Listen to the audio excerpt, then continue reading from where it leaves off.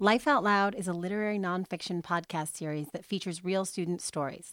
Born in a John Jay College creative nonfiction writing classroom in the fall 2015 semester, Life Out Loud seeks to diversify the perspectives typically shared in the CNF genre. Our project aims to amplify voices seldom heard through artful truth-telling simply because we believe that all stories matter.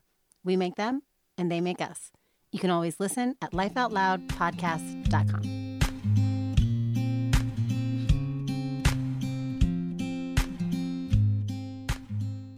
Hey there! And welcome back to Life Out Loud, a literary nonfiction podcast through which we tell true, maybe all too true, stories. I'm Steven, one of your hosts today. And I'm Karen, also back again and excited for this fourth episode of the second season entitled A Fight for Freedom. And I'm Samantha. Yes, we're back with even more stories from new authors, and one which you may recognize from our last episode. Thank you for joining us for episode 4 entitled A Fight for Freedom. An episode dedicated to 3 authors' experiences with the concept of freedom through seeing what lack of freedom is truly like. Our first piece is by an author named Amanda Donahue. Amanda is a New York City native. She is a recent graduate from John Jay, where she studied English, and she works 2 restaurant jobs, one of them stealing her soul, the other slightly replacing it day after day. One day, she hopes to have a job in education, helping kids appreciate books the way she does. She is an avid reader and writer, but when she isn't doing either, she's obsessing over Captain America and the like, quoting her favorite book, Looking for Alaska, having a great time with family or friends, or pushing the gay agenda. Thank you, Karen. Let's take a listen to Amanda's piece entitled Sentenced. This piece was written during a study abroad in Tanzania and performed at IADI Theater over the summer. You're going to spend a month in Africa, they said. Don't starve, they said. Don't eat too many crickets, they said. Don't get malaria, they said. Don't be too gay, they said, or you'll get killed. I laugh with my friends because, well, it's funny, right? But wait, what do they mean I'll get killed? That night, the artificial laptop glow bounces off my face. Wide-eyed, I Google LGBT laws in Tanzania, gay rights in Tanzania, homosexuality in Tanzania. Every article I run my eyes through increases the thumping in my chest. Sure, I knew Tanzanians were strongly religious. I knew my homosexuality would be socially unacceptable. I mean, please, I was used to that. But what I wasn't used to, what I couldn't believe, what made me want to yell and curse and kick and spit and throw up was the fact that being gay, being just me, was actually against the law. Really? Deemed a Western disease by many African countries, homosexuality is considered an unnatural act punishable under penal code. Any person who has carnal knowledge of any person against the order of nature is guilty of a felony and is liable to imprisonment? Wait, you could go to prison for any carnal knowledge of someone of the same sex? If that was true, what would a 2-year monogamous relationship with a gorgeous Latina psych major get you? Later, I would find out exactly what it would get you. Life in prison, 30 to life, for consensual sex between 2 grown adults. And in Uganda, a country that borders Tanzania to the north, the same could get you the death penalty. What if people just looked at me and knew? Should I change my mind about this, about going at all? Would the people we're working with there know? Would they be forced to tell? Would they get in trouble if they didn't tell? Would I go to prison if I got caught? Caught for just being who I am? So you still want to go? My sister Taylor asks me in our shared queen's bedroom. I look to her as I stall. She sits on the bed next to mine, her hazel eyes glimmering with worry. Well, yeah, of course. The experience will be once in a lifetime. I fling myself onto my Captain America sheets. Plus, it'll look great on my resume. You know, it'll help me adult properly. Yeah, but how are you gonna hide all of this? She motions to, well, all of me. I don't know, Tay, I'll buy a ton of skirts or something. I'll put on my girly voice and skip around smelling flowers. I'll be the perfect little hetero the whole time. She looks unimpressed with my answer, and I'm not surprised. See, my gayness has been a running joke ever since I drunkenly fell out of the closet. It happened with no plan whatsoever. I'd been in the bathroom drunkenly stress crying, and it just blurted out, Mom, I like girls. It had taken 18 years and 3/4 a bottle of Jaeger to do that. It had taken getting sick and tired of the lying, the denial, the volcanic mounds of self-hate to do that. It had taken everything to do that. And what had happened? My mom simply responded, I know. You know? What do you mean, you know? Where were the tears? The open-mouthed awkward silence? Where was the crying and the yelling? Where are the morality speeches that all my friends had all heard, all traumatic, all laced with bitter disappointment, fear, worry, and blatant disgust over our big gay futures? Really? Really? I'm so gay that I couldn't even come out right? Of course I couldn't. I was never even in. But that didn't mean I still couldn't do this. Go to Tanzania. I mean, I could, right? I could fake it. I'd try harder this time. As I continue to attempt to convince Taylor and also myself that everything would be fine, I look at my hands, the nails I've bitten short. Crap, do I even have enough time to grow them out before we go? I think of my wardrobe, the boys' jeans I wear every day. I think of the sports I play, the makeup I don't wear, the weights I lift. There's no way I can pull this off. No way. I can't do this. I can't. I say nothing, though, and stick with my answer. I'm going, I tell my sister. Over the next few weeks, I slowly come to terms again with the fact I can do this. I will not allow my preference for women over men to dictate where I can go, what I can do, and what opportunities I can take part in. I won't. I accept my invitation to the project, organize my passport, get my billion vaccinations, and soon, I'm actually feeling pretty good about it. I'm an American, I'm gay, I'm proud, and I will not be grounded to liberal New York City by my sexuality. But 2 days before I board the plane, 2 days before I head out to have the time of my life, I hear the news.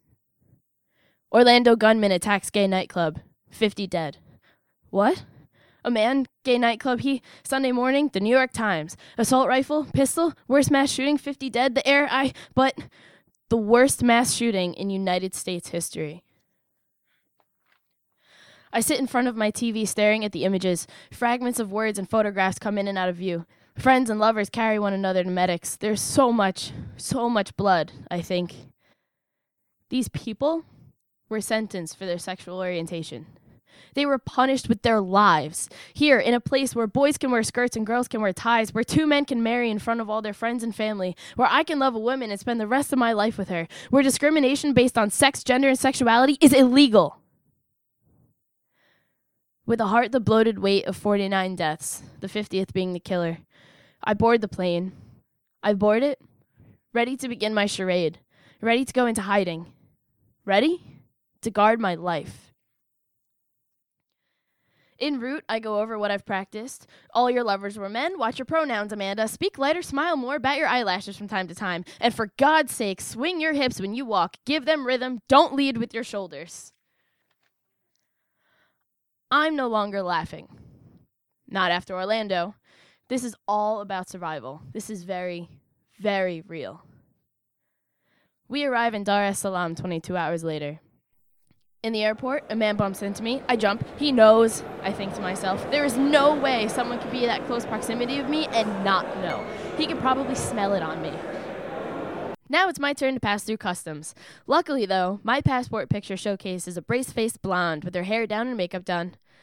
That girl wouldn't have trouble passing for straight. And that girl would never be found dead in a place like Pulse. But we are not the same girl. Not anymore. The girl standing in customs is tired and wears a ratty t-shirt. This girl could be the target of the next big hate crime. This girl could go to jail for life. Why are you here? Tourism? What? The customs agent asks. Oh God, he knows. He knows I'm not just any tourist. He knows I'm a gay tourist. Oh, safari. I even giggle, trying to improve the act. Sorry. He hands me back my passport and tells me I can pass. Whew, maybe I can do this. Soon we face a crowd of people looking for their recently landed family and friends. This is Jackson! Professor Madrazo introduces our native Tanzanian road manager to us. A fellow college student, he's our interpreter and our cultural expert. I'm nervous. I forgot about this part. As soon as we meet up with Professor Madrazo, our safe face, our fearless leader, she goes and adds new people to the mix. New people who don't know who I am, who I really am, what I have to hide. They'll be with us the whole time? How will I hide this? On the bus from the airport, I determine that Jackson is polite and kind. His eyes are welcoming. Later, I'll find out that he's way more than a translator. He's here to write with us, to talk with us, and to keep us safe. But how is he supposed to keep me safe if I don't tell him the one fact that puts me in the most danger? How can I tell him what puts me in danger when I know that doing so puts him in danger as an accomplice? More than all that, though, as I see others joking and laughing with Jackson, I wonder how can I expect to forge a friendship with him? How can I become close with someone to whom I'm lying? I started to get a bit braver a few days in. I started asking questions. Yes, it is completely illegal, Jackson confirms. His voice is proper, his English is phenomenal, but his response sounds rehearsed. I wonder how he really feels. Can I ask?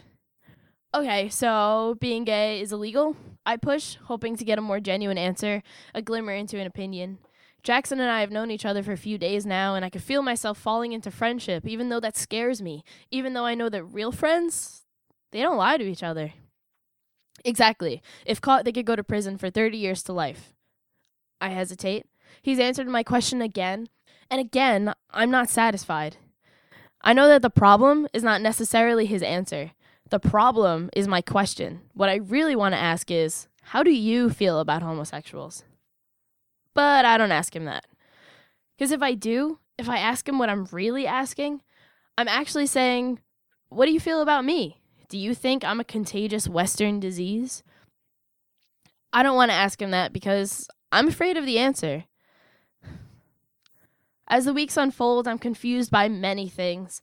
Though being gay here is considered a Western disease worthy of imprisoned quarantine, I find out that in Tanzania, men hold hands publicly on the streets as a sign of friendship. I see it from my bus window several times, and I'm completely captivated. In the States, the same would get you a faggots exclamation, if not worse. I also find out that it's completely normal and expected here in Tanzania for same-sex roommates to share beds in hotels and at college. Really? In a place where you could serve life for homosexuality? I can't believe it. By our second week, Jackson and I are becoming friends, establishing private jokes, and yet I still haven't told him about me. We're now at our teaching and volunteer location assignment, an orphanage called Light in Africa, which serves as home to kids no other orphanage in the country will take due to their HIV/AIDS status or severe disabilities. This is the place where children go for their last chance. Mama Lynn tells us stories about one disabled girl who was tied to a tree and a young boy locked in a shed. Another one with cerebral palsy was found locked in a cage. We learned that in Tanzania, it is considered shameful for mothers to have disabled children. And I contemplate this shame with anger, with disgust. It is here, amongst all these sick children, amongst HIV positive and disabled and deaf kids, that I almost forget about my own sickness, my Western disease. That is, until I meet Cassie in our first theater class. Shaved head and big smile, Cassie is my rising star. She raises her hand to volunteer to be a writer of a short play. She is always the class clown amongst her friends. They all seem relatively healthy compared to a lot of the girls here. So I know this probably means she has HIV. Given that the kids at this orphanage get decent antiviral meds, her potential virus represents the least of my concerns for her. I worry more about what I suspect to be her other disease, the same Western one I have. The most androgynous of the group, Cassie walks like me, shoulders first. She has a swagger, not a hip swing. Jackson even mentions one day that she reminds him of me. She dances hip-hop with the confidence of American boys and wears basketball shorts underneath her cargos. Her pink and orange Converse are filthy and worn. She wears the same red and white striped shirt most days, even though her house sisters all change their skirts, their jewelry, their blouses. None of them act like her, talk like her, laugh like her. And in turn, I fear for her. On the 5th day at the orphanage, Cassie is by my side, like always, when we need someone to play the dad for one of the devised plays the children are writing. Cassie is the first and only to raise her hand. Excitedly, she jumps up to assume her role as the dad, and my heart drops for her, yet again, in the way it has steadily dropped for her, day after day after day. Day after day that I watch her laugh, make jokes, live amongst these other young women who all love each other, who are each other's family, are each other's sisters. For sure, Cassie's life has not been easy. And it will not, I fear, get any easier. I have never, in my life, wished that someone was not gay. Until now. Looking at Cassie's bright smile and happy prayers, I think of the way I felt when I realized I was different. I think of the way I felt when I worried my parents wouldn't accept me. Of the way I felt when I read the laws in Tanzania. When I worried I'd be caught, outed, thrown in prison. But my fears, they were all minuscule. Maybe this isn't about me as much as I thought it was. Yes, I'm in danger, and yes, I'm a potential victim, but I live and love in a place where people are fighting, where conversations are happening, where things are changing. And I will go home. But Cassie is home. She can't go anywhere else. This is her home, and I know that her future will be here. I wish I didn't know it, but I do. I know Cassie will have to live her life in hiding. She will have to pretend. She will end up forced to marry a man, one who won't understand why she pulls away, why she's never happy, why she won't look him in the eye when she says, "I love you too." On the last day of working with the kids, Cassie hands me a rubber band bracelet she made herself. "For you," she says, in English, her strongly accented voice soft and cautious. "If you put this down," she says, "you put me down." I stare straight at her and hope my eyes tell her what I can't. That I'm with her, that I know what she feels, that I know what love is too, and that it's not wrong or gross or a disease. "I promise," I tell her as I hold out my pinky. "I'll wear it every day." She accepts my promise, but I am left hollow. I want to give her so much more in return. I want to take her with me. I want to keep her safe. Safe from the Penal Code of Tanzania, from the people of this country and other ones who agree with these sorts of laws, from the people of this country and other ones who don't but say nothing, from the snickers, the jokes, the hiding, from the Orlando killers, from the hate, the fear, the danger. I want to keep her safe from all of it. All of it. But I can't. I can't protect her from any of it. I can't make any of it stop. Can't make anyone think or pray or live or love differently than they do right now in this very moment. I can't. 'Cause I don't have that power. I'm just another lesbian putting on a straight charade. Another lesbian afraid of judgment, prison, hate crimes. Afraid of the thought of never being myself. Afraid of the thought that anyone, anywhere would have to live like that forever, while I live in a place where I can at least speak out. Where I can hold a girl's hand and openly tell her how I feel. Jackson walks by me then, and I remember that he still doesn't know my secret. I want to tell him, want to start the dialogue, want to advocate like so many others have for me. But I can't, 'cause I'm still scared. Shortly after we leave the orphanage, I jump when I realize my wrist feels naked. Cassie's rubber band bracelet snaps off my wrist. Quickly, I scoop up the broken pieces and shove them into my cargo pockets of my boy's jeans. I may not be able to keep her safe, may not be able to start the dialogue with her or with Jackson or with anyone, but I'm never letting go. I made a promise to never put her down. Wow, this piece. I've heard it twice now. What is that? My reaction. I've heard this piece twice, and it just got better the second time. I think it will get better every time I read it. I hear it or read it again. It's just amazing, and we're so glad to have you here, Amanda. Yes, thank you for being here today. Soft. My pleasure.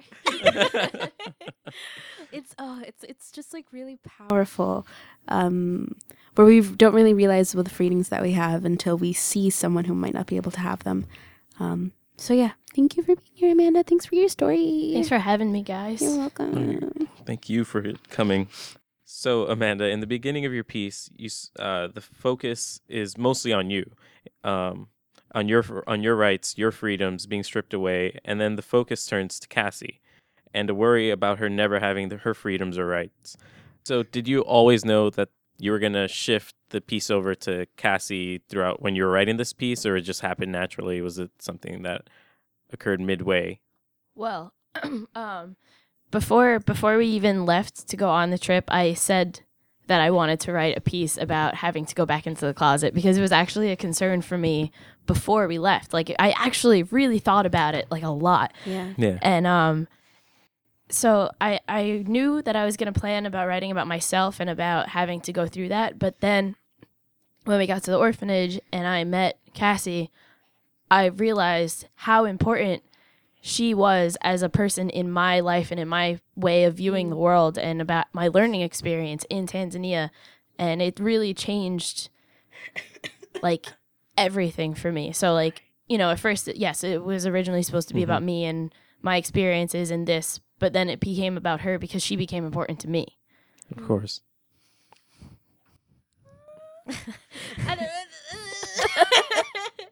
That's I can see that, especially you knowing that you always had the ability, you know, to come back here. You mentioned that in your piece, but she didn't. She didn't have the opportunity to have these same freedoms to, you know, live. To love who she wanted, to live as she wanted, and it was very heartbreaking to read some of that, like your concern and your heartfelt feelings for this child. Yeah, I remember like while we were before we were saying goodbyes, like every single day at the end of class she would say like, are you going to come back? Are you going to come like play with us during like, you know, this hour? And I was like, I'll see if I can. Like I have class and I have school. So, you know, I can't promise, but I'll try. And then there was one day where she was like really upset and she didn't really want to talk to any of us. And you know, I was like, what's the matter? Like, are you okay? And she was like, why would I be happy now when you're just gonna leave soon? And it was like, ouch. Like, but then eventually, you know, we would get her to, you know, start dancing or something. She loved to dance. And then one day I remember telling her to follow her dreams, be a dancer, go to the United States. Because at that point I already noticed that like it hurt like to see the differences between like, you know, what I can do back in the States and what she can't do here. And it was like, if I am right, which I hate to be right about it, but if I am, I want her to be here where it's safe. Mostly safer. Safer, yes. Yeah. It makes me so. It just makes me so sad because I look around here, literally there's like, we're in a room of 5 people and 2 of them are gay, and just like that proportion, and it's fine. It's not something that we think about all the time. It's something that we like people that we know live with so freely, you know.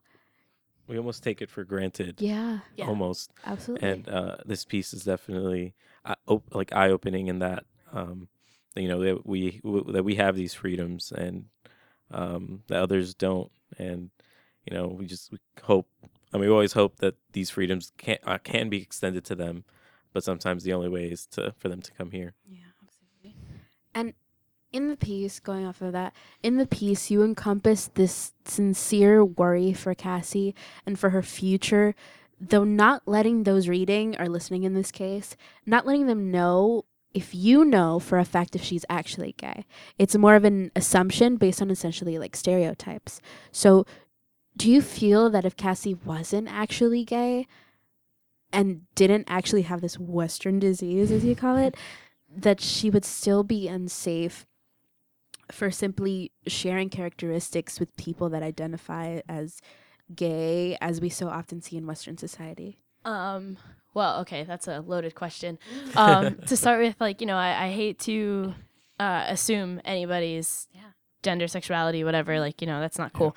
But the way that I felt about Cassie and her characteristics and stuff like that, whereas it reminded me so much of me and my own fears and like my own growing up, that it was like, but what if? You know, it's that giant question mark that no one really knows the answer to. And I, as much as I want to talk to her about it, I can't, because it puts her in danger. I don't want her to know. Like, I don't want her to know that it's okay. Like, because once she finds out that it is, she's going to wish for that something more.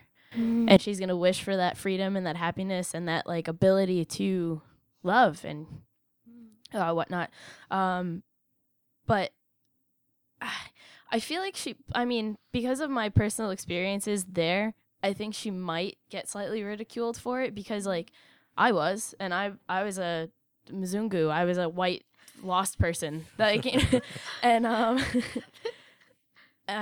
you know, we were out in Zanzibar, and I got called out on being a lesbian by somebody that lives there, and it was terrifying. It was a really scary moment for me because, like, I was like, oh my God, this is illegal. I am in danger now. If they know the cat's out of the bag, crap. Like, so like at that point, I actually began to feel really unsafe, which is a scary thing when you're literally across the world. Yeah. I didn't even know, like, just based on that. But then again, there's also a pop artist. Her name is Salama, which means safe, ironically enough.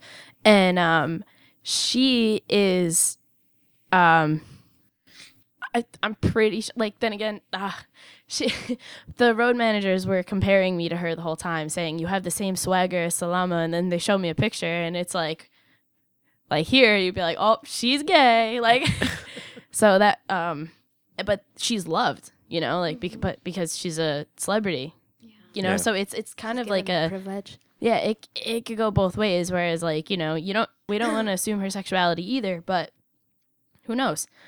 So Yeah. Yeah. So something that I have to ask, one of the central questions in your piece is whether or not you're going to tell Jackson after you develop this friendship with him and everything. So does Jackson ever find out about your disease? Jackson actually found out while we were workshopping this piece during class. Everybody sat around and read it at the same time, and I'm sitting there like kind of freaking out because I'm like, well, this is it. This is when Jackson finds out. This is when he knows. He knows about my secret. Like, but yeah, so he found out, and he was like really, really touched that I included him in my story to begin with, and then he said something along the lines of it doesn't change the way that he's like, it doesn't change who you are. So like him knowing me without knowing my secret, you know, we were able to create this relationship without it. So it just didn't matter altogether. So we're actually still in touch, Jackson and I. That's nice. Yeah. So it's been about 5 to 6 months since you've been back. Are you still holding tight to that bracelet, or what? All right. Well, when it first broke off, I really did try to fix it. Like, you know, a couple of the people that were on the trip knew how to make those, you know, bracelets and whatnot. So they put it back together for me, but then it popped off again. So I just I put it in one of my carry-on bags, and now it is in my room, sitting in my jewelry box in tiny little pieces. I'll probably hold on to it until it like literally disintegrates, because, you know, rubber bands do that sometimes. Yeah. But yeah, I think about this frequently, and I talk about how much this like experience and meeting this kid and meeting all the other kids at the other orphanages and all that other stuff, how they changed my life and how they shaped me to like really check my privilege. Yeah. Like check it really hard. But yeah, so I'm holding on, but I think with a looser grip. Yeah. I love that. Okay. With that, Amanda, we want to thank you for being here today. We want to thank you for answering all of our burning questions and for giving us this piece. Thank you so much. Oh, no, thank you. Seriously.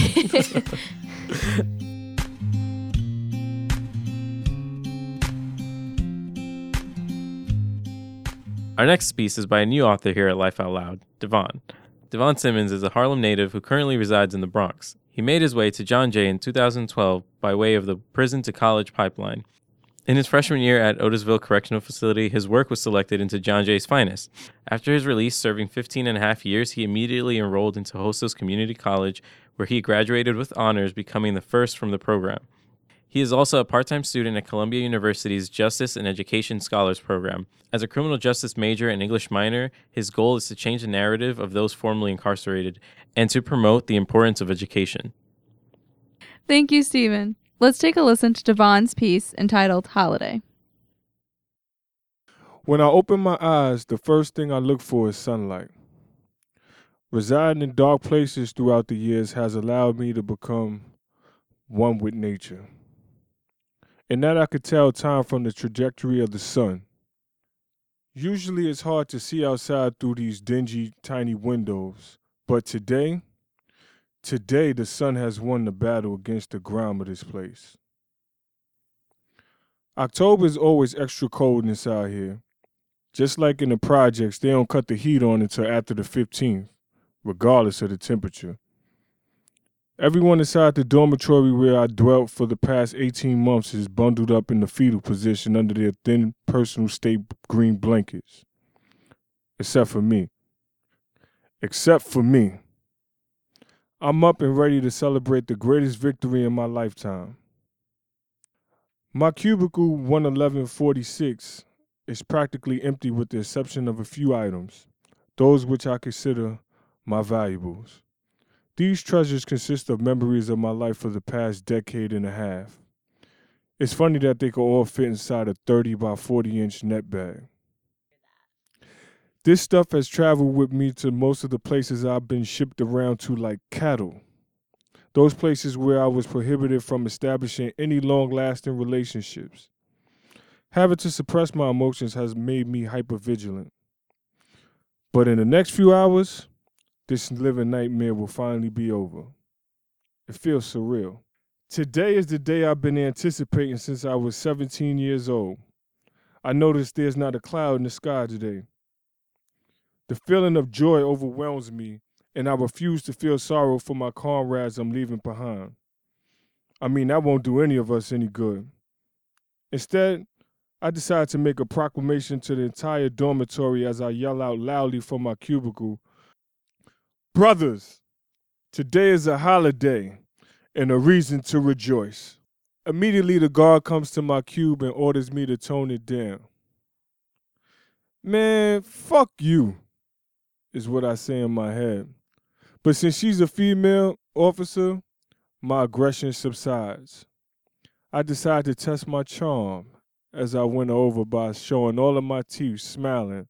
I say, "Yes, ma'am." Finally, the escort officer comes to pick me up from my dormitory to retrieve my release clothes from the package room. I am handed a beaten brown box containing the clothes I will step out into society in. Quickly, I go over into the changing booth where I practically rip the ugly green Coldcraft polyester pants and shirt I've been subjected to wearing off. It's officially garbage now. I look myself over in my dingy yet new pair of True Religion jeans. Wait, they feel kind of tighter around the groin area than I'm used to. I know my man Bob ain't send me no damn skinny jeans. I heard that's the style now, but I ain't with that. I begin to laugh at myself for even caring what I look like. I walk out of here naked as long as they let me go. Besides, at least I have new clothes on instead of the cheap state dungarees they give out to dudes who don't have any clothes to go home in. I'm a little self-conscious as I size myself up in the mirror. Eager to leave the past 15 and a half years behind me, I ruminate about the deplorable conditions of solitary confinement, where on some nights, the guards intentionally passed by my cell so I couldn't eat. I reflect upon the heel bruises on my wrists and ankles from the 12-hour bus rides from one prison to the next, during which time I sat shackled in tight iron cuffs with the 3-pound lockbox attached to it. The long and heavy metal chain wrapped around my waist always reminded me that my African ancestors were brought to these shores in the Caribbean in the same fashion. Inside the booth, I pose in front of the mirror one last time. I'm doing my best to look cool, to look normal, like I didn't just spend the last decade and a half as a resident of at least 10 small towns, all claiming the privilege of me as a constituent. That which would gain them more in federal and state tax dollars for their county. I wonder if I'll ever be able to suppress the trauma left on me from the experiences of being at places such as Attica, Clinton, Sing Sing, Coxsackie, Governor, 5 Points, Gowanda, Otisville, in upstate Auburn and Rikers Island twice. But now, I mean, this is it. Showtime, baby. Soon I'll be able to see my dad for the first time since my arrest. He has Parkinson's disease now, but I know he can still cook me some crabs. What should I eat first? Maybe some shrimp. Yeah, some real big ones. Not like them tiny shrimp that dissolve once you take them out the can. I can't wait to be able to finally cook on the real stove instead of a metal plate. And once I get my own crib, I could finally start my own book collection.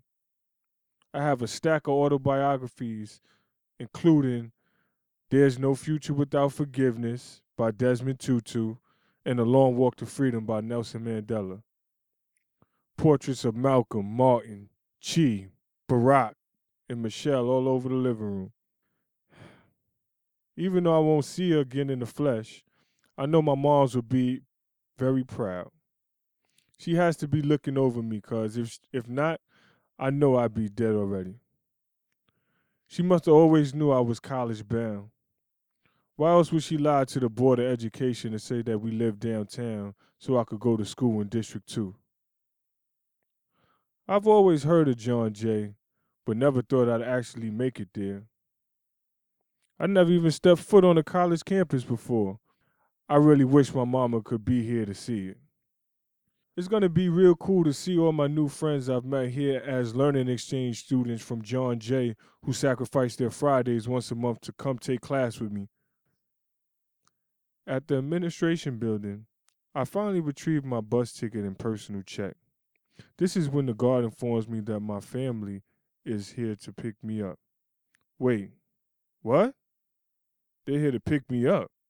I thought they was going to meet me at Port Authority like I told them to. This can't be my little sister because I just talked to her last night. Immediately, I become suspicious. But after waiting 10 minutes behind the front entrance of the prison gate, I tell the officer, I don't care who here to pick me up. Take me to the bus station. The officer gets on his walkie-talkie and asks someone to go get my family. Another officer then exits out the watchtower and waves down to us. Hold tight. I'm going to go get them now, he says as he drives off. Why the fuck is these people playing games with me? Who the hell got the audacity to try to surprise me after all these years? The nerve of them. They should have just sent me some damn money. 2 minutes later, a gray Nissan sedan pulls up to the prison. The officer nods towards the car. There goes your family right there. Apprehensively, I walk towards the car and see only one person inside. I recognize his face, but I can't really recall from where. Who the fuck are you? I ask with piercing eyes. He smiles and says, You don't remember me? And for a second, I'm upset with myself. You've been in here so long that you can't even recognize who's who anymore.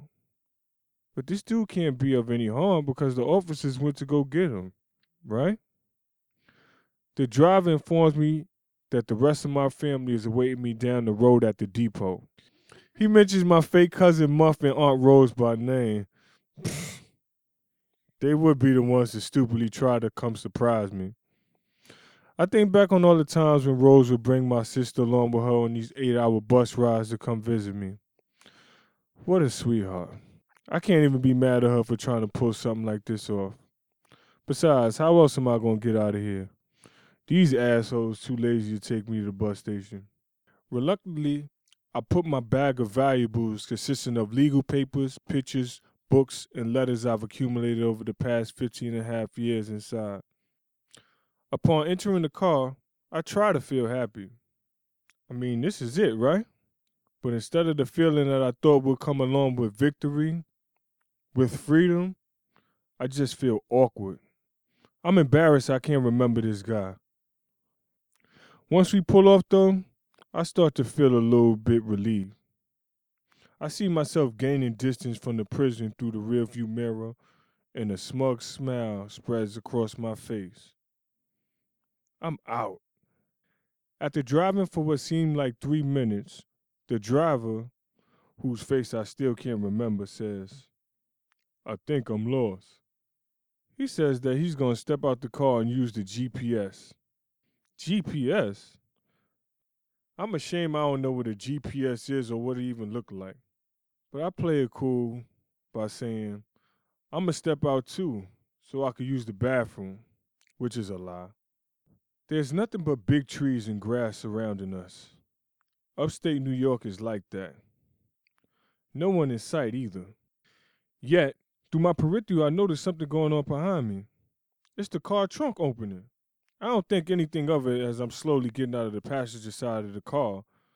But then, that's when I see him through the side of the right rear view mirror. I recognize him immediately. Oh shit, it's a setup.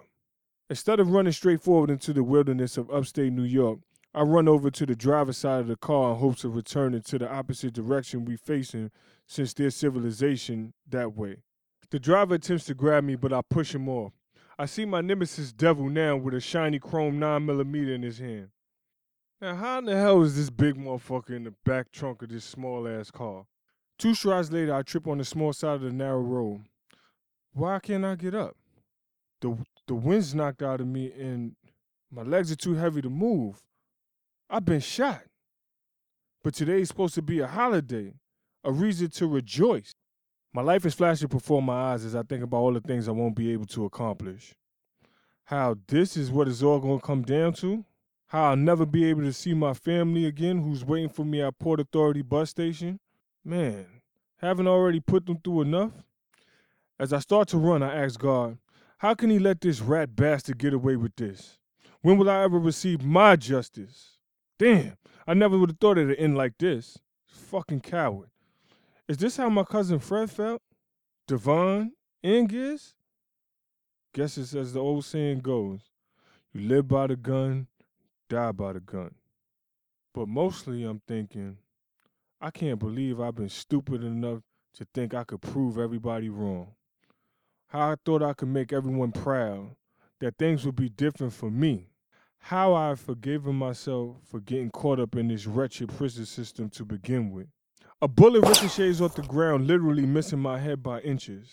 My medulla sends the epinephrine needed in order for me to rise to my feet quickly and take flight. I leave bloodstains behind me as I make a conscious effort to keep my head down, running in zigzags to be a moving target. Now, I know this lane can't keep up with me because at 6'6", 280 pounds, he's too big and slow. But me? I'm in the best shape of my life. The extra cardio and yoga I've been doing in preparation for my release during the past few months has really paid off, and I'm extremely light on my feet. You got this, I say to myself as I hit 3rd gear, and on my 4th stride, I'm running as fast as Usain Bolt. I distance myself from Devil within seconds, but as I look at my right arm, it looks and feels as if it's detached and moving uncontrollably by my side as I run. The only thing holding it together is, oh shit, my skin? I now internalize that I only have one arm for the rest of my life. I continue to run hard. I am determined to get out of this situation alive. Today is still a holiday, and I say to myself, a reason to rejoice. I look back and see that the shooter is tripping all over himself. He's out of breath. This fat motherfucker's still shooting at me, but he's off balance. I'm gaining a lot of distance before I hear the driver finally say, "Come on, we gotta get out of here." And that's when the firing finally ceases. After running for what seems like minutes, I make it somewhere. It looks like a bus depot. An older gentleman is cleaning up the station. He happens to be black, and I am thankful. I fear that some racist farmers will come out if they hear the commotion. The man tells me he heard the shots and is calling the police. He asks me to sit down, but I can't. He attempts to calm me down, but I can't. I can't stop moving. My upper body is painted in red and my arm is throbbing. I begin to feel on my body to see where I'm shot. The pain becomes unbearable, and I end up dropping to the floor when the stranger says, "The ambulance is on the way." Listen, I hear the sirens, but all I could do was nod in response. I'm lying on the ground in fetal position when the police arrive. They have on those big brim state trooper hats, just like on TV. One of them asked me my name, where I'm from, and what happened. I think I'm still conscious. "What's your phone number?" they ask. I give them my sister's phone number, which I memorized. Then the officer Big Hat says, "You're going to be lifted to Westchester Medical Center." Whoa. I think I ain't never been on no chopper before. I then asked the officer, "Am I going to die?" He laughs and says, "Nah." But for some reason, I don't believe him. "You just make sure to tell my family I said I love them," I say as I'm being carted off by the paramedics. Inside the ambulance, I see someone approaching with a big needle, and I think I hear a helicopter. But everything's looking so hazy. "Oh, Lord, if you let me survive this, I promise I'll do whatever you say." Doing my best to stay awake is when it dawns on me. Shit, I got 23 hours left to report to parole unless I'm in violation. Damn, I'm going back to jail. Fuck it, I think, reflecting on my first hours of freedom. Today is still a holiday and a reason to rejoice. Oh my goodness. The story is incredible. Wouldn't you say so, Karen? I would most definitely say so. I think it's one of my favorites. Yeah, for sure. I For love sure. it. You know, it's really, truly, it's very different. Like something that Yes. you don't definitely not hear every day. And that's Yeah. the point of this. That's this episode is really encompassing of a lot of stories that are so different and that need to be told, and that And we're giving them platform to do so. I feel like honored. I'm like, oh my god, I can't believe I'm hearing this part of this person's life that would have gone, unnoticed otherwise. Yeah. So thank you for being here, Devon. yeah. Oh, thank y'all for having me. Anytime. So some of our some of our listeners may not know what the prison college pipeline is. Can you tell us a little bit about that? So, John Jay's Prison to College Pipeline was created by Professor Boz Dreisinger in the English department. It's a program which is designed to help incarcerated persons receive higher education. And, the program is actually expanding. It's kind of changing, but the design initially was for students to take classes like prerequisites, English 101, blah, blah, blah, until they are actually released, where they'll basically be given a guaranteed spot in the CUNY system. And that's pretty much the gist of the program. Wait, you mentioned the meetups that the other students would come on Fridays for like. Yes, the learning exchange. So Okay. that's another component of the program. So the learning exchanges happen once a month, where traditional John Jay students will come from campus and travel up to Otisville and engage in a lecture with the students that are there at Otisville. And it'll always be a different professor. One professor might be from the humanities department, then the next session might be a professor from the public policy or the sociology. So it's Okay. always different guests coming in. Okay. So I have a question about, as you were preparing to board the helicopter, you asked the paramedic to relay to your family that you love them. And throughout the piece, you mentioned the things your family and friends have done for you. Like, talk us through that support. Like, what has that relationship been like with your family, and what's it like now after, everything? So, I come from a dysfunctional family like most people do, except they just don't really acknowledge it. It's like the family secret, right? But I'm not going to say that my family wasn't supportive. Financially, they weren't because they couldn't be, for the most part, right? Some of them I feel could have shown more moral support, but it came a point in my bid where I had to let all that go in order to move forward in life.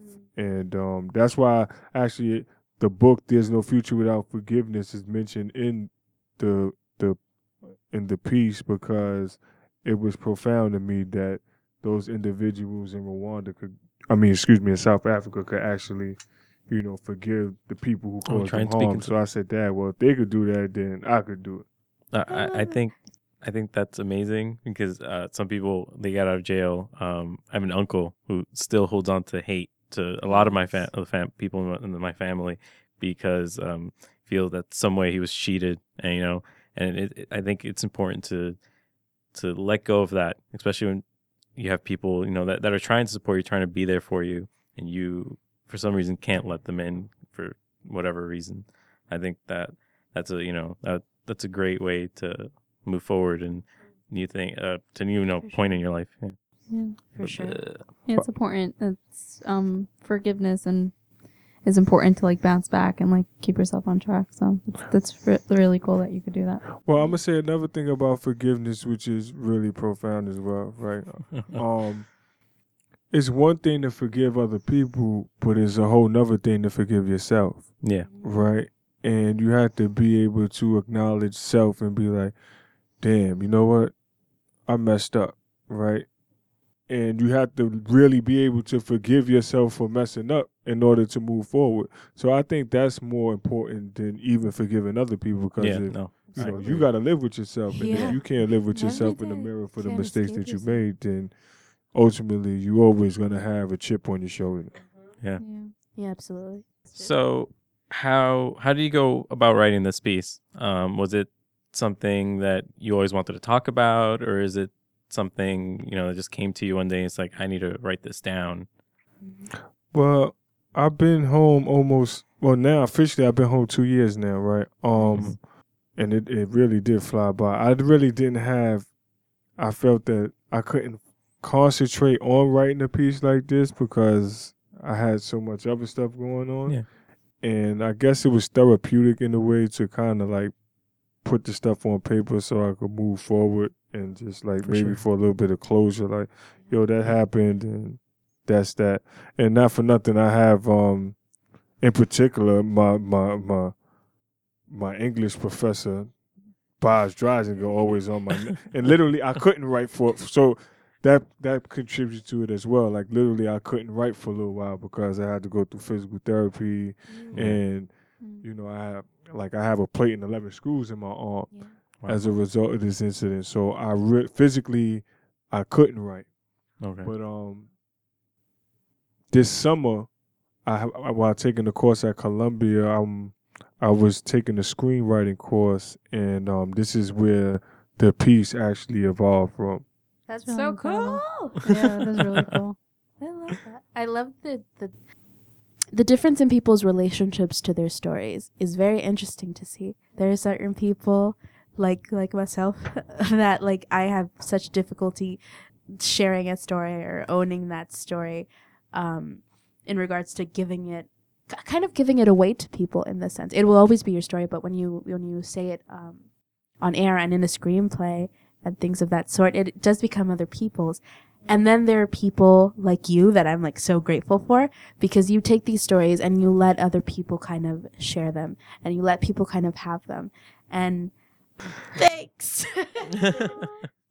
Yeah, I'm glad you enjoyed it. It's a sad reality that well, you know what? Not for nothing, I'm not gonna say there's a unique story because stuff like that doesn't happen. But it was just a little snippet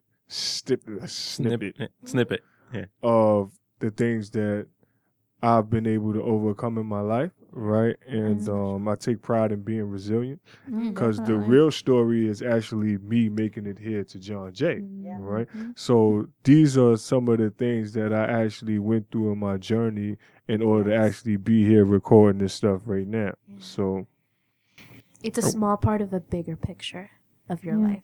We really appreciate you coming on the show. This story is incredible, and thank you so much for being here to talk about it. Thank you. Thank you for having me, and thank you, Professor Madrazo, for telling me, because she's like, yeah, I went to real, I wanted to be raw. And I said, oh, all right. She gets it. So I said, I'm gonna give her something that's real. That's it. That's it.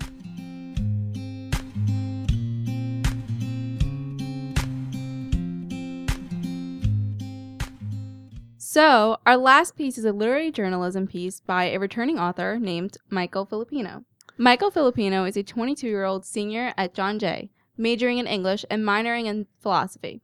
Raised in Brooklyn, New York, he began his academic career at John Jay with an intention of going to law school. However, Michael never thought in a million years that he'd be majoring in English. As someone who did very horribly in English literature studies in middle schools and high school, shortly after, he began studying literature. Michael's life has changed forever, and since then, he has no regrets about declaring a major in English. Inspired by fiction and nonfiction writing alike, Michael currently is the vice president of Ink, The Quill, John Jay's creative writing club. Thank you, Samantha. Let's take a listen to Michael's piece entitled The Rabbit. To this day, he says, I'm still fond of my nickname, although I obviously don't hear it often anymore. It's not because it was funny, but because I earned it, and there was no laughter on the day I earned the name Conillo. I smile. I've heard this story about the day he earned the nickname Rabbit many times before. My uncle and I sit down at his kitchen table, and he pours a small cup of espresso for the both of us. My uncle is an 85-year-old man who, although happily married, still enjoys the company of visitors, even though I only live right next door to him. I take a sip of coffee, and I ask him, in Italian, Patsy, can you please tell me again in detail how you and your brother escaped the Nazis during World War II? He shifts a bit in his chair, and waits a minute before answering. Suddenly, he smiles and says, Tutto? Si, I say, giving a nervous chuckle. He groans a bit as he gets up and opens his kitchen window. The cool October breeze gently blows inside. When he sits back down, he crosses his legs and lights a cigarette. He begins with the following. Everyone thought my brother was always braver than me, and my mother and father had always preferred him. My brother is 5 years older than me, and when we were young, that made all the difference in the world. Oh, Giovanni, you are so strong and handsome, everyone would say to him. Everybody knew Giovanni Velozzi, the pride of Formia. Everyone knew he would be a great man one day. Everyone in the little town of Formia knew me as well, too, but I did not have the same fame as my brother. When everyone in town saw me, they called me Conillo, not just because I had pointy ears as a child, but also because I could run very fast and could react to situations very quickly, even for a 9-year-old. If I was a bit older at the time, and if it wasn't for the war, I probably would have joined a sports team. Well, did people ever call you by your real name, at least? I ask. Of course, but people called me Pasqualino more often because I was short and young.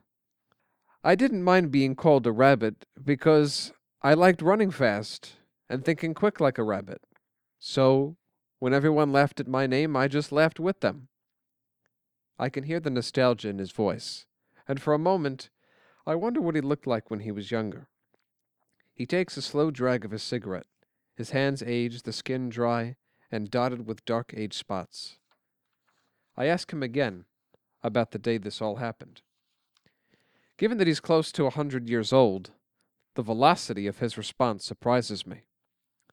October 25th, 1943, he starts. He puts out the cigarette, quickly scratches his nose, and begins.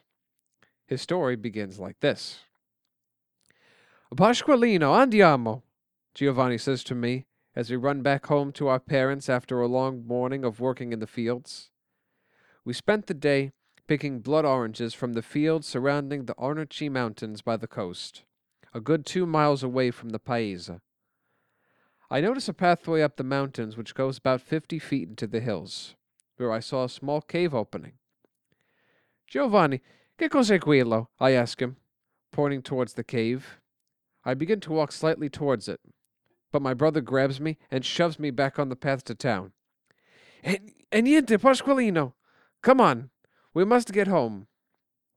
As we once again begin walking back to Formia, I keep looking at the cave until I can see it no more. I noticed, however, that the slope on the mountain becomes straighter the higher it gets, and I get tired just looking at such a trek. Pasquale gives a slight sigh. "Oh, that looks like a hard climb," I say to my brother. "Old man Paolo Ribisi does that climb quite easily, with his mistress," Giovanni says to me, giggling. "What's a mistress?" I ask. He begins to laugh. Even though I was smart for a 9-year-old, there were still some things I didn't know, Uncle Patsy tells me. He laughs at our Brooklyn table, almost to himself, like I'm not even there. So my brother says, "Oh, Dio, I've already said too much." Pasquale and I both laugh for a good minute, and then he coughs, which allows him to calm down enough to continue. "Once we get back to town," he tells me, "the city is bustling right before Festa, for which all stores close for 2 hours and people go to eat lunch.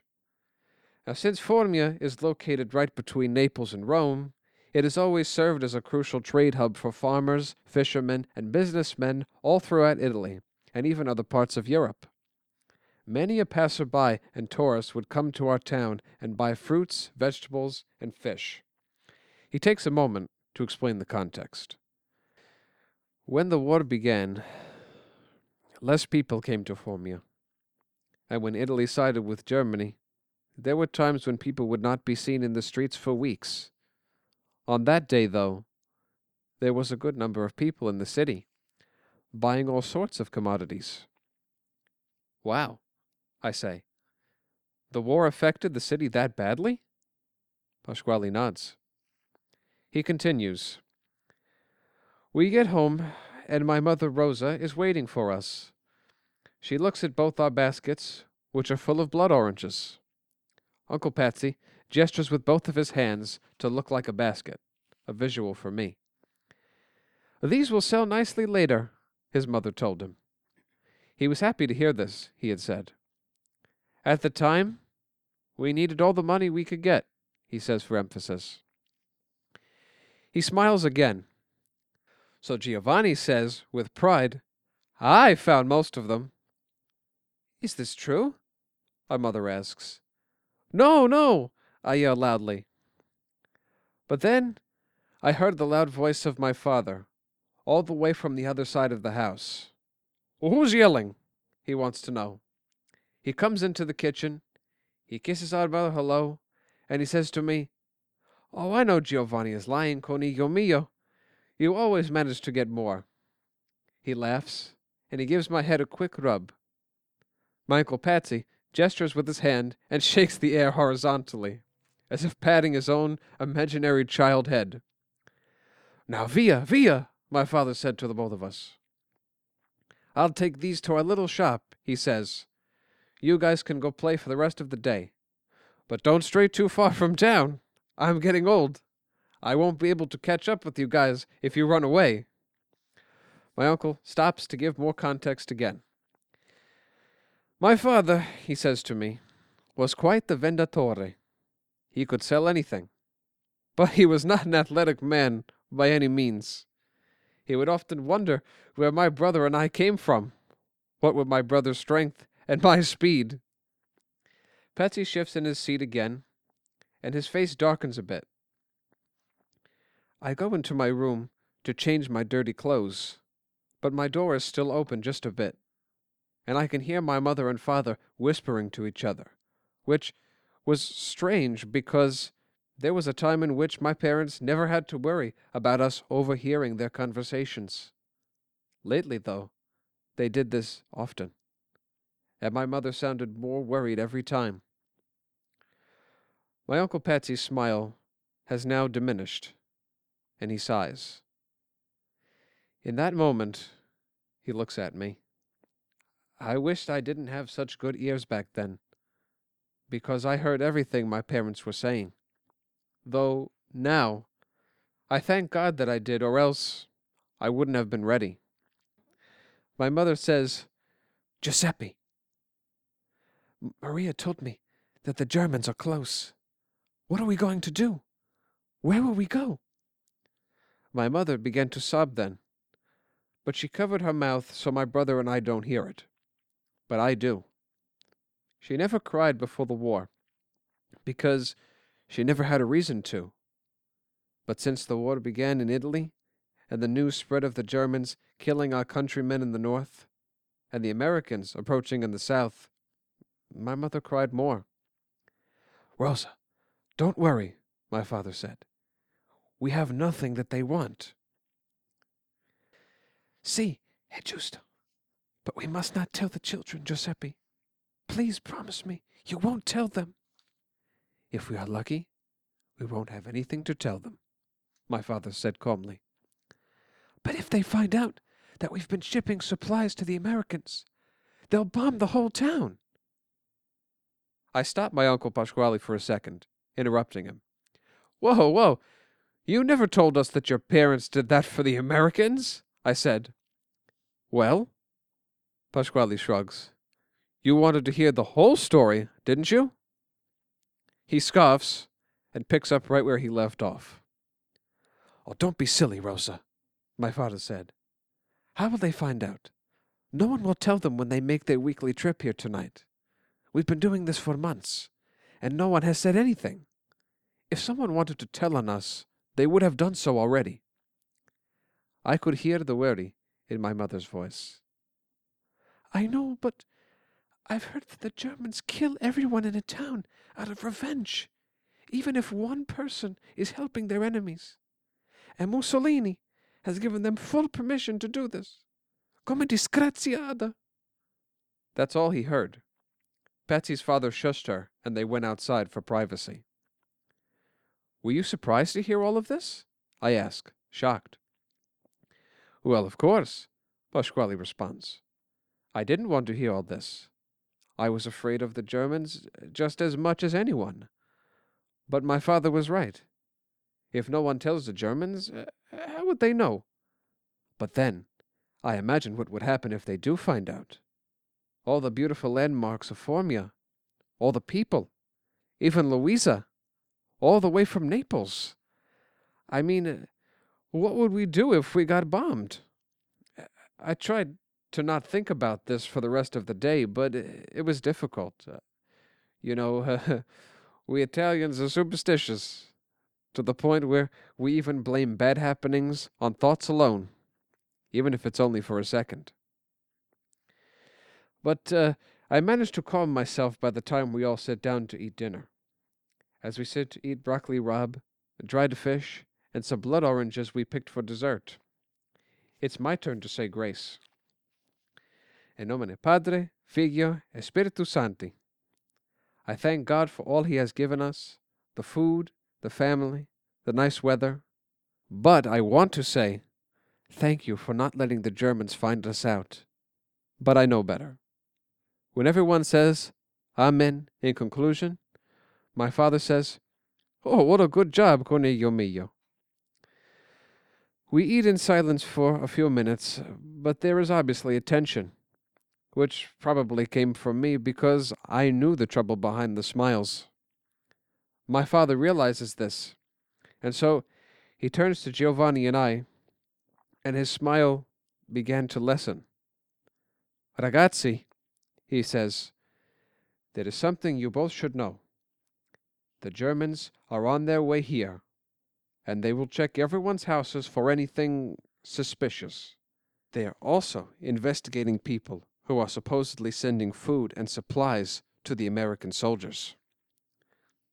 I can see the worried look on his face now. I want to say that I know it is him and Mother sending the supplies, but once again I know better. Besides, other families who are not so supportive of Mussolini and his new Roman Empire also send the supplies to the Allied army. So the Germans may not actually come to our house, I thought to myself. "Just be calm," Uncle Patsy's father continued. "There is nothing to worry about. Just also make sure to be respectful." My mother gives my father a gesture, cutting him off mid-sentence. "Just in case, Giuseppe," Patsy's mother says. Tell them what to do. There's a slight panic in my mother's voice, Patsy explains. My brother and I exchanged looks then. For him, it is confusion. But for me, it is the realization that we could all possibly die. I feel a slight chill down my spine, and my hands begin to sweat. Still, I say nothing. Not that it would make much of a difference anyway. Oh, that won't be necessary, Rosa. Patsy's father cuts her off. Per favore! My mother cries out, and then she begins to sob. My father sighs, and he looks down for a moment. I am waiting for him to tell the truth. And so this minute seems like an eternity. An eternity in which, at any moment, we could all be blown to smithereens. Finally, Uncle Patsy continues, my father says, if something does happen, you both need to take the sacks of bread and wine and bring it to your cousin's house by Naples. Go immediately, and do not come back here until it is safe. Stay there as long as you can. He points to the 2 new sacks by the living room, which were not there before. Do you boys remember where Bruno and Paulina's house is? Follow the railroad tracks for about 10 miles, Mother said. But don't go right away, Patsy's father added. Wait a few days. If the Germans are thorough, they may come to the house as well. I don't think that will happen either, but do this just to make sure. But, Papa, where will we stay before then? Young Patsy asks. Anywhere you can go, he answers with a sigh. Uncle Patsy tells me that he remembers thinking that that wasn't a good answer, but he didn't inquire further. Well, why did your father say that? I ask, leaning in, hanging on every word, realizing that there was more to the story than I thought. Well, just in case the Germans killed our whole family, even my cousins in Naples, Patsy shrugs. At least, if they were dead too, Giovanni and I could have probably stayed at their house until we figured something out. But that's a rather extreme thing to say to 2 young kids, no? I push. Well, what else could my father have told us to do? He was just as afraid as we were of the Germans. Thinking back, I don't think there was anything else he could have said to make it easier for the both of us, Pasquale said. He continues, taking a sip from his small plastic espresso cup. So, after my father gives us these serious instructions, my brother chimes in and bravely says, Oh, don't worry, Papa. I'll take good care of Pasqualino. This isn't a joke, Giovanni, quipped the boy's mother. If the Germans find you, they might kill you, especially if you are seen carrying food and wine. They won't care if you are little children. But for now, Patsy's father cut her off. Non si preoccupi. Don't worry. I wanted to believe that. Patsy told me at the table. I really did. No sooner did we prepare to go to bed, Pasquale continues, did someone knock on the door very hard. For emphasis, Uncle Patsy bangs on the table in front of me, hard. I almost jumped. It was the old man, Paolo Ribisi, Patsy says. Giuseppe, he told Patsy's father, the Germans are here. You have to go. Perché? We have nothing. You don't understand, Paolo continues, not even whispering. The Germans have discovered us. They're going to bomb the whole town. Run away! Paolo soon begins to run, and then he screams. I run into my room, and I open the windows. I hear more people screaming and yelling now, and just a second later, the town's bomb alarm is going off. For emphasis, Patsy makes a sound resembling an alarm. Ragazzi! My father yells for us. Giovanni and I enter the living room immediately, and our mother is scrambling around the house, gathering anything she can carry with both hands. It's time. Remember everything I've told you. Via! Adesso! My mother is sobbing, but I remember her smile to me and Giovanni as we grab the 2 sacks. I try my best to make an image of her smile, as I was afraid I'd never see her again. "Oh, my sweet boys," she says, "I love you both, and we will meet again, I promise." And with that, Uncle Patsy took the wine, and Giovanni grabbed the food, and they ran fast from the house. "I didn't even have time to put my shoes on," Uncle Patsy recalls. "I feel the jagged rocks of the streets pinch the soles of my feet. Normally, I would stop and rub them, but I can't, as I'd prefer slight pain than fire. As we are running, we hear gunshots. I stop and I begin to scream, 'Papa! Mama!' But my brother kicks me before I can scream loud enough. 'Shut up, idiota!' he yells. 'We have to run!' 'But what if... Shut up and keep running!' He pushes me forward, and we start to run as fast as possible. We run for about 8 miles, far away from town. However, we can still see Formia in the distance.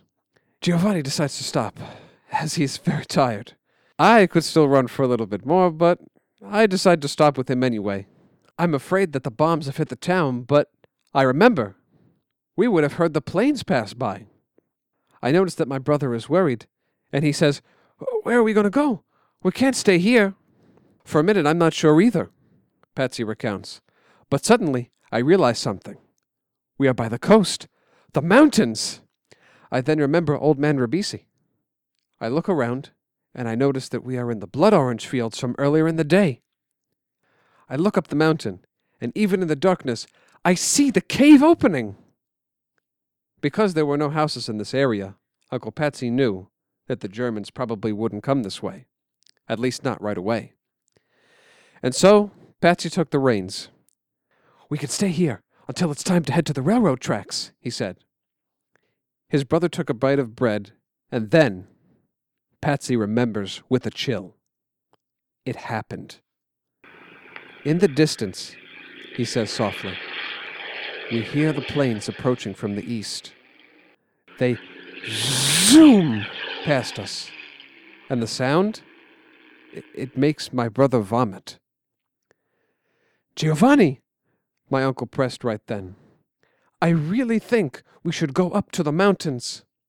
"Well, that's a steep climb, but fine," his brother says. "I already lost my dinner." I interject again.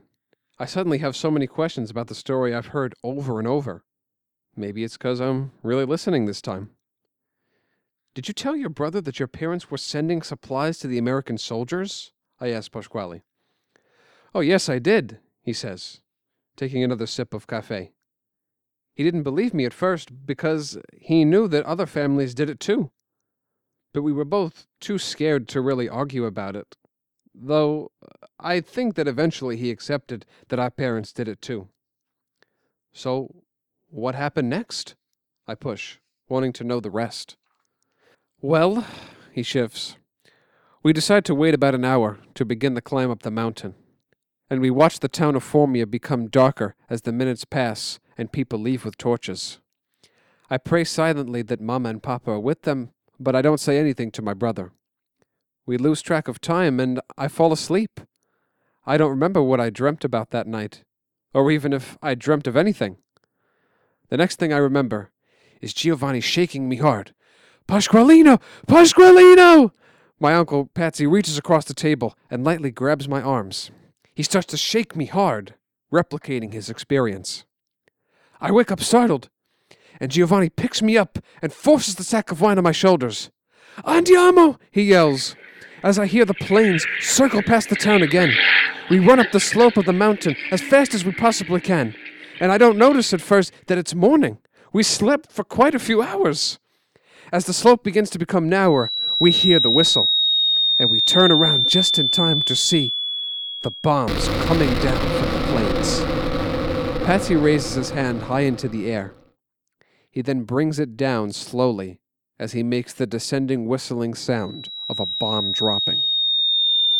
I feel the ground shake before I hear the explosion, and I see the fire rise.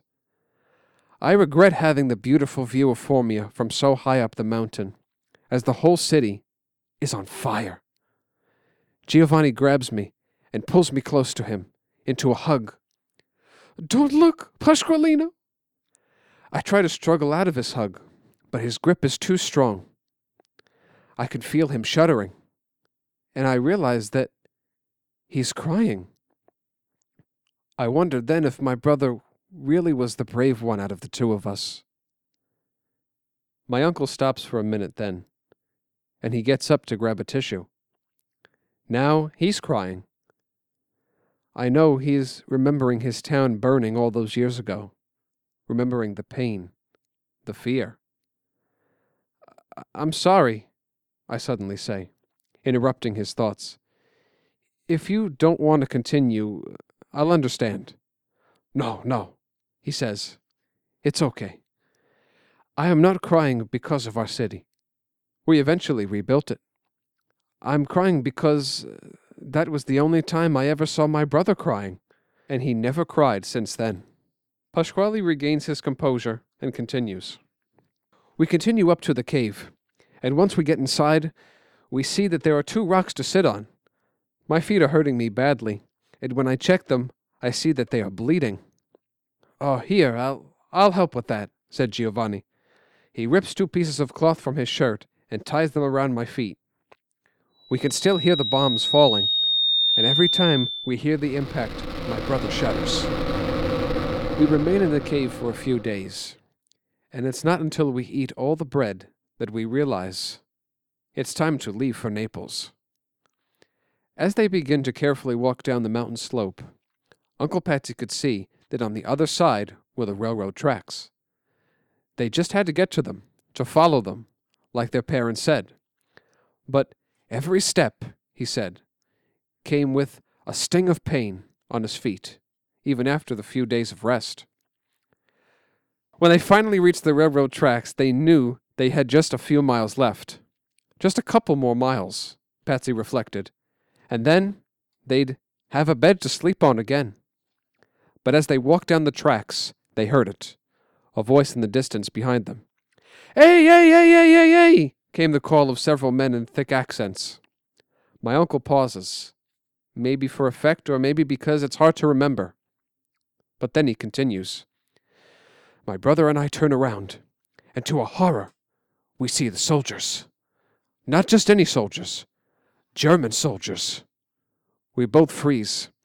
There are 8 men, and an officer walks towards us and smiles. I'll never forget that smile, he tells me. It was probably the most evilest smile I have ever seen. Whenever I think of this officer and his soldiers, my heart fills with dread. He softly places his hand on his chest when he says this. So, the German officer approaches us and says, Oh, buongiorno. How are you boys? His Italian was not very good, but I could understand most of what he was trying to say. Search the big boy's bag, the officer instructed the others. And so they did. Patsy says that 2 soldiers grabbed Giovanni, who stayed quiet the whole time. They look inside the empty bag and shake their heads to their commander. He shrugs his shoulders and turns to me now. Et tu? The soldier said, nodding at young Patsy. But, as the soldiers come close to me, I realize that the Germans can't have the wine. So I yell, and I throw the sack on the ground as hard as I can. Pasquale makes the animated gesture of throwing the sack of wine onto the ground, toward the tiled kitchen floor. I hear a muffled crash, and I see the red wine seeping through the sack. But why did you throw the wine on the ground? I asked my uncle, in shock, even though I've heard this before. Because I was taught that the Germans were our enemies. And even though we Italians broke bread with our enemies, we never shared wine with them.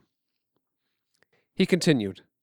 So, the German officer gives me a confused look, and then he says in his broken Italian, Well then, I was going to say, come with us. But if that's how you want to be, then fine. The Americans can have you troublemakers. The officer scoffs. And then they left. My brother, Uncle Patsy remembers, was frozen in fear. He doesn't move for a few seconds, even once the Germans get well past us. Why did you do that? He finally asks, in a shaky voice. Uncle Patsy looks at me. "I'd never seen my brother like this," he said. "Shouldn't it be the other way around? Shouldn't I be the scared one, and he be the brave one? After all," he says, "I am a conillo." Suddenly, Pasquale begins to laugh, hard, remembering that day. "I remember holding Giovanni's hand as we continued to walk," he told me. "He was so scared." "But weren't you scared as well?" I asked him, a bit skeptical about my uncle's recollected bravery. "Of course I was, but I tried my best to not show it," he admitted. "To be honest, I was more worried about Giovanni than I was worried about myself." Pasquale continued laughing for a bit at the table. I just smiled, watching him remember. "So after a few hours," he says, "we finally see the house in the distance. My brother was never more excited in his life. 'Oh, grazie a Dio!' he shouts. And as we reach the house, we notice that there are 3 trucks parked outside. My brother began to cry, believing that the Germans invaded the house. But no, it was not them. 'Look, Giovanni,' Patsy had told him, pointing towards the symbol on the trucks. 'That's not a German flag. Those colors are red, white, and blue.' It was the Americans, they both realized. As we get closer to the trucks, Uncle Patsy told me, we see a man standing between 2 of them. He waves to us and says hello in broken Italian. That is worse than that of the German officer. But this soldier, however, is much nicer, and he gives us both a piece of chocolate. And as he led them into the house, they heard a familiar voice. 'It's my father!' Uncle Patsy says, nodding, remembering, smiling. He explains how they hugged, how soon his mother entered the room, how she screamed with joy, with relief at the sight of them. 'She hugs all of us with such force,' Patsy laughs, 'that we fall onto the ground.' And with that, Pasquale once again begins to cry, his voice breaking as he reaches the conclusion of his story. 'Oh, thank God you 2 are safe,' Papa says. 'Where did you go? We waited for you for 3 days. "Up the mountain, Papa," I said, proudly. "Whose idea was that?" said Mama. "Was it you, Giovanni?" Giovanni looked at me for a moment and gave a dry smile. My uncle was expecting Giovanni to take credit for the idea. "Like he always took credit for my ideas," he said. But instead, on that day, he just said, "No, Pasqualino had the idea." It was at that moment that I knew my brother had changed forever. "Well, that was a great idea," Papa said to me then. "I am proud of you, Pasqualino." Uncle Patsy told me that his father cried then.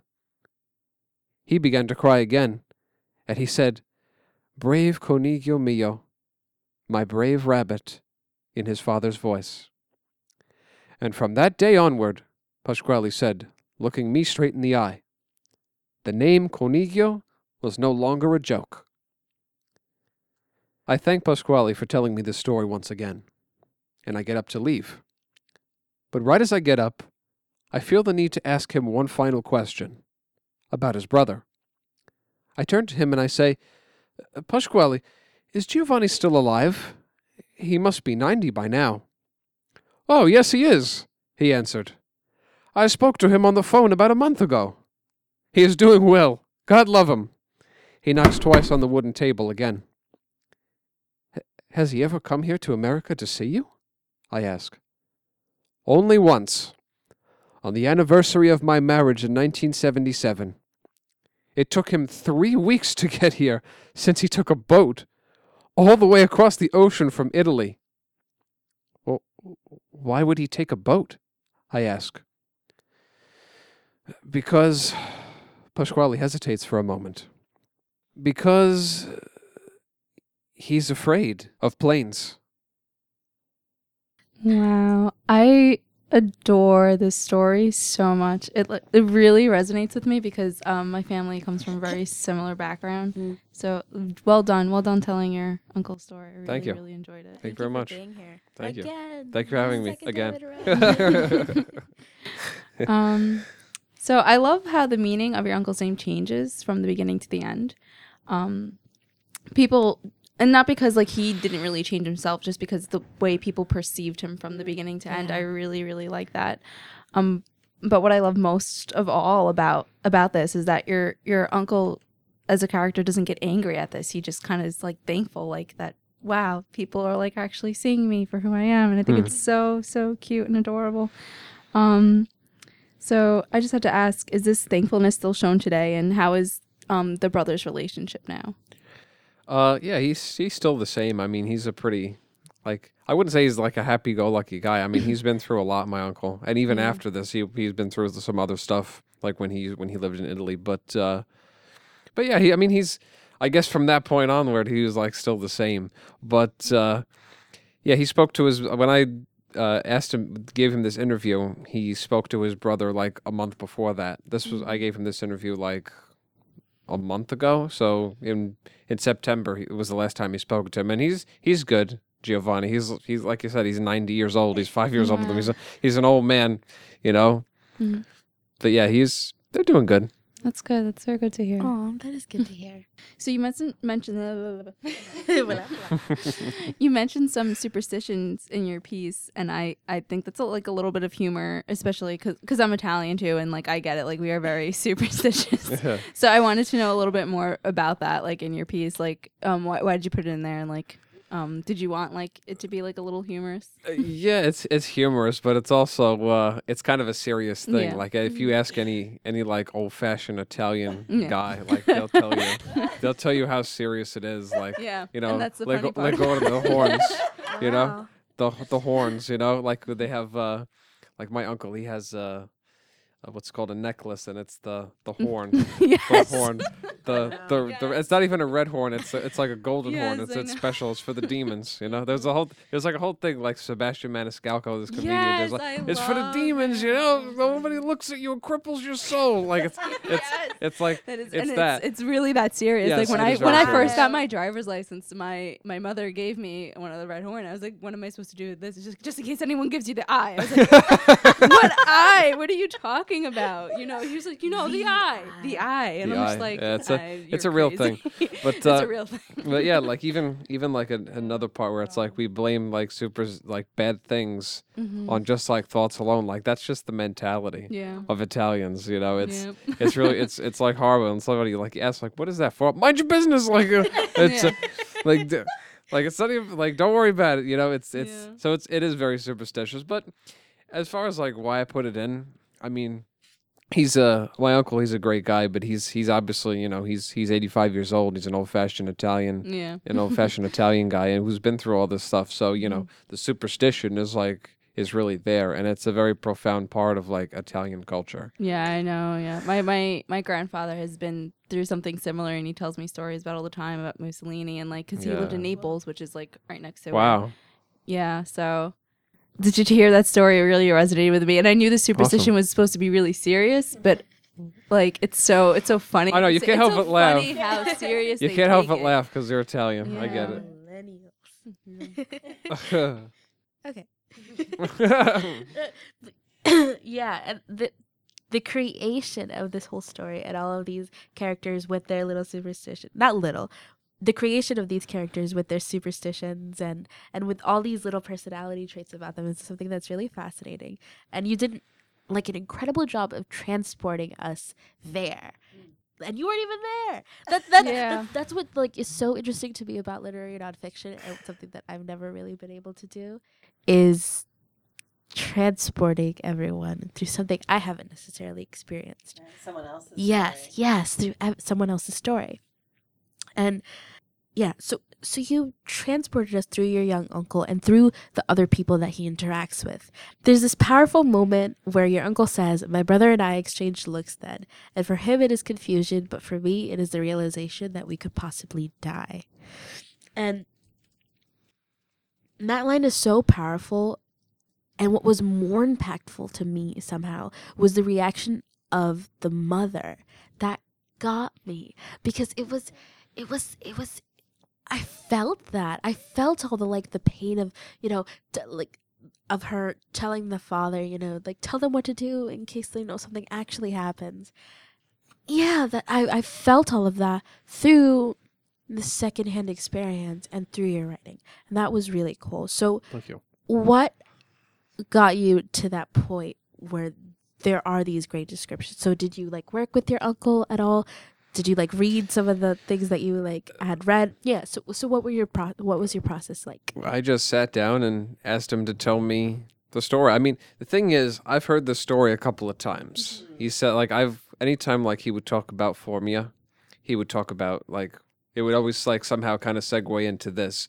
But this was the first time I sat him down and I asked him in detail, listen, can you please tell me in detail everything that happened the day the Germans bombed Formia?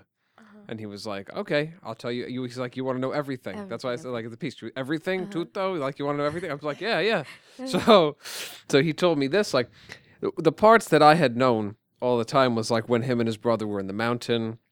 They were there for 3 days, and then the most famous part of the story is when the German soldiers stop him, and then he throws the wine on the floor because he doesn't want to give it to them. But yeah, scenes like this, he was kind of he remembered everything. My uncle, he's 85 years old, but he's as sharp as a blade.